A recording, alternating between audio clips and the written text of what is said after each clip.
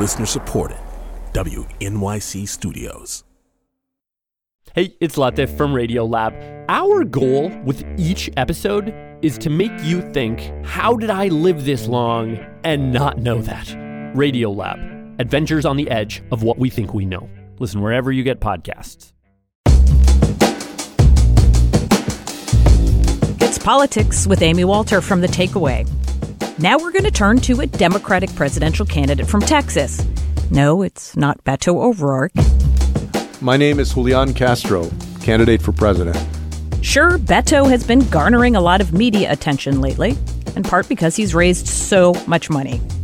But Julián Castro, whose grandmother immigrated to the U.S. from Mexico and then worked here as a maid and a cook, says he is used to upending people's expectations. I can't think of a single time in my life where I haven't been an underdog. What I'm used to doing is going out there and working hard.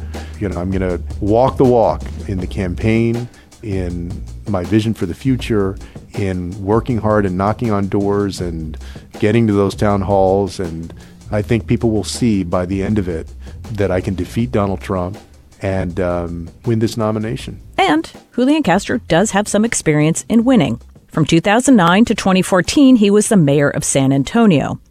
After that, he served as the U.S. Secretary of Housing and Urban Development. And even though currently he's polling at about 0 to 2% in most national polls, he expects that to change as soon as voters get to know him. Right now, the voters are just kind of, I think, starting to pay attention to who all of the different candidates are. The biggest impression that a lot of everyday voters get out there is, who are you people? And, let me sort this out at some point. Of course, all of us follow these things all the time, but, I've learned already that that's not the case for most folks. They're going to get there.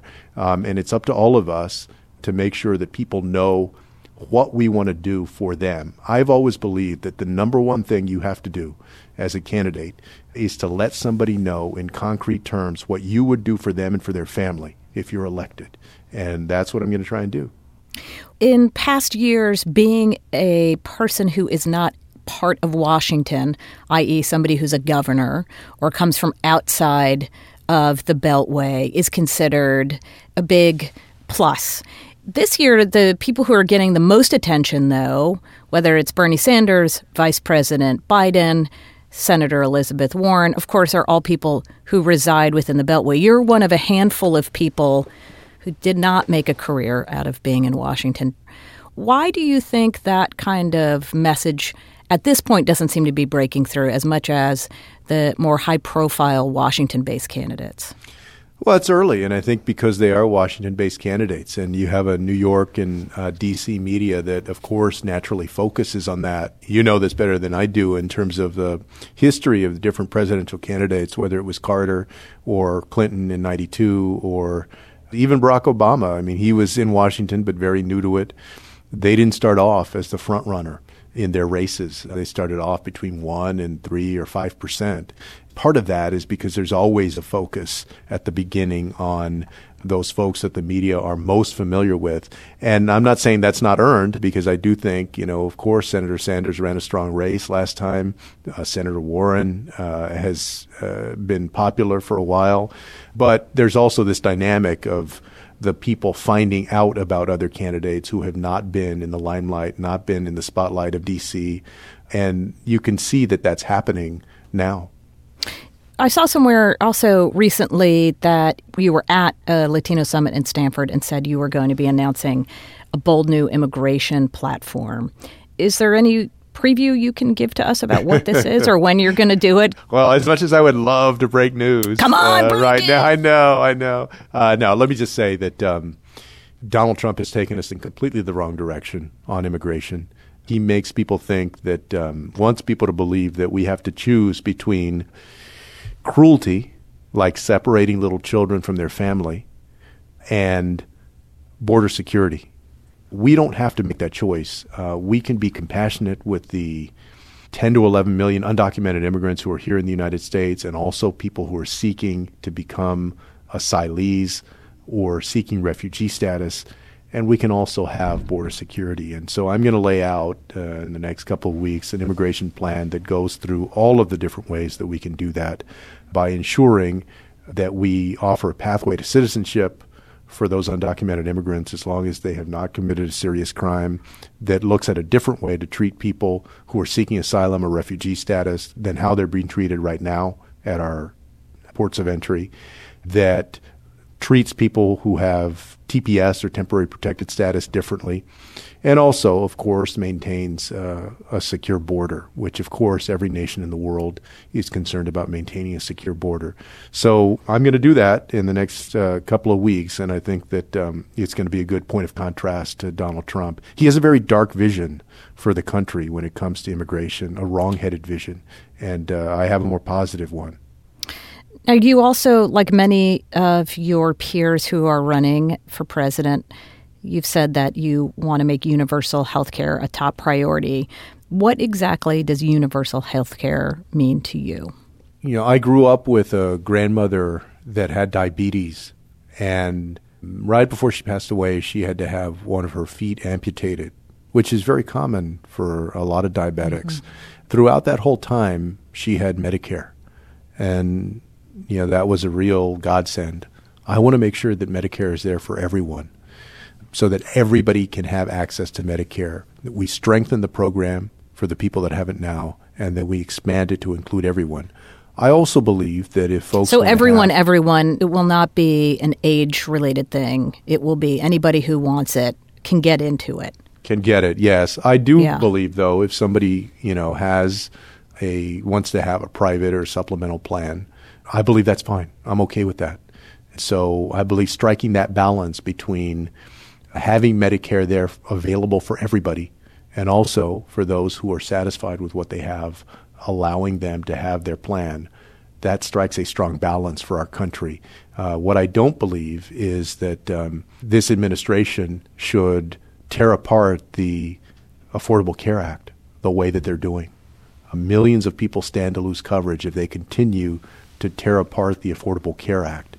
And, I see in the community that I live in the consequences of that. Texas has the highest rate of uninsured adults, and I believe also children. And, that means that illnesses go untreated. It means that people die sooner than they should. And that's unacceptable in the wealthiest nation in the world. And yet in your state of Texas, I want to talk about Texas for a couple minutes. You have 2 United States senators, both of whom have campaigned actively against Obamacare, have talked about repealing Obamacare. So in a state that has incredibly high, as you pointed out, very high uninsurance rates, why isn't Obamacare more popular? Well, I do think that it's a lot more popular than they give it credit for. I mean, we've seen the polling across the country these last couple of years that shows that it's more popular than, any plan that Republicans have put forward, and mostly that's also because they haven't actually put forward any plan. And we've seen the Affordable Care Act gain in popularity as people recognize that these Republicans don't have anything else to offer. So your question about why is it not more popular or why do these senators oppose it, it's just, to me, it's just empty ideology. And it's one of the reasons that Ted Cruz almost lost his Senate race and that John Cornyn will be very vulnerable in 2020 because they are completely out of step with the majority of Texans and the majority of Americans. Most people don't have hundreds of thousands of dollars waiting just in case they or a member of their family gets sick. They need the kind of health care coverage that the Affordable Care Act provides. And even more so, it would be better if we had Medicare that was available to them. You just mentioned two points. So let's start with the first. John Cornyn, Republican senator, up this year. Your brother, your twin brother, Congressman Joaquin Castro, thinking of challenging him. Is that going to happen, you think? Yeah. Well, you could break all kinds of news today. I know, right? Oh, my brother would never forgive me if So, but I will say that it's something that he is serious about in terms of his consideration of it. Joaquin has really done great work as a congressman. Most recently, it was his resolution that the Senate voted on, gave 59 votes to block the declaration of a national emergency by the president. And so this is the first piece of legislation that Trump had to veto. He takes his role seriously. So I have no doubt that if he decides to run, that he can defeat John Cornyn. But when he makes a decision, I'm sure that he'll let that out. So can you tell me one more thing? Did he grow out that beard so that people would not confuse him with you? I think he grew out the beard because he finally wanted to be uglier than me. I'm sure you've never used that. You've never used that joke before. He goes around telling people that I'm a minute uglier than he is, and he had to go prove that he could be uglier than me by actually growing that beard. You don't like the beard? No, he and I can't. It looks uneven. So how some guys can grow facial hair and it looks even. I don't know if he's just, not like shaving grooming it the right way or grooming it the right way. You can see that I don't have a beard, so I'm not used to the terminology here, right? But it looks uneven, and I hope that he ends up shaving it. You are also, as of right now, the only Latino in the field. When we talk about states that are early up in the process, a couple of those states like Iowa and New Hampshire are overwhelmingly white. But as we get into Super Tuesday, the diversity of the states, at least the population in those states, really increases. Is that part of your strategy, really looking in those Latino communities, appealing to these voters based on your experience, your background?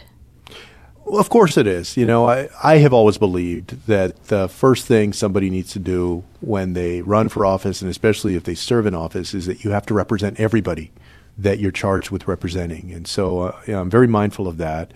At the same time, I do think that there's special significance to my candidacy, resonance within the Latino community, especially because these days a lot of Latinos feel like they're being attacked by Donald Trump in the rhetoric, certainly in his policies.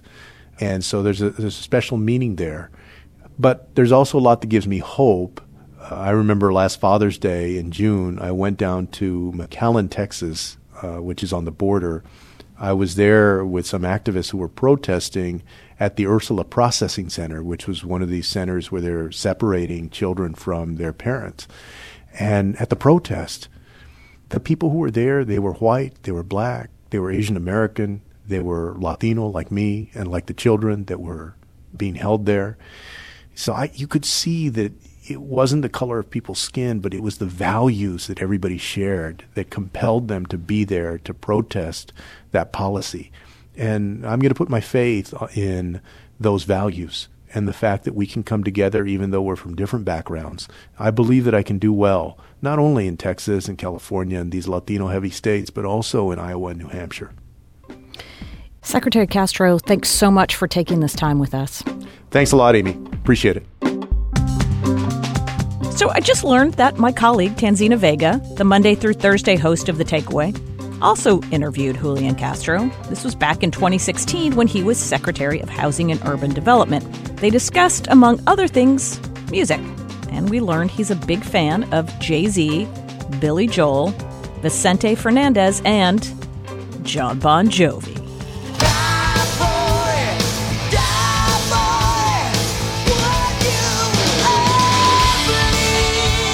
That's all for us today. And of course, you can always send a tweet. I'm at Amy E. Walter. The show is at The Takeaway.